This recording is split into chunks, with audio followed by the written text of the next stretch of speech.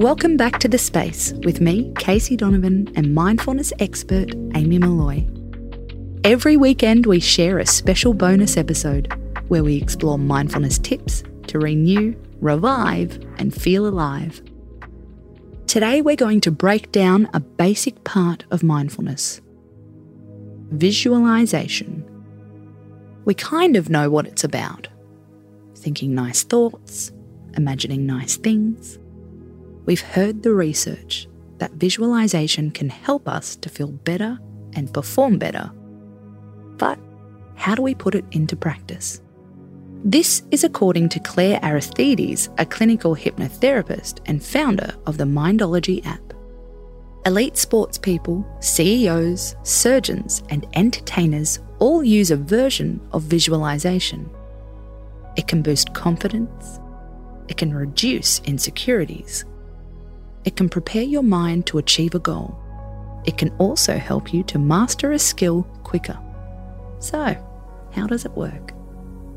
There is growing research on how the mind struggles to tell the difference between what is imagined and what is real, says Claire. One study compared the brains of two groups of pianists. Group 1 spent 5 days practicing chords on a piano. The other group imagined practicing the chords without touching an instrument. Their brain patterns looked the same or very similar.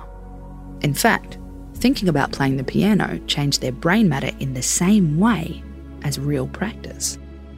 So, how can we use this to our advantage? Instead of daydreaming about what could go wrong, focus on what could go right. Decide to focus on positive, calmer thoughts and outcomes, says Claire. You don't have to do it 24/7.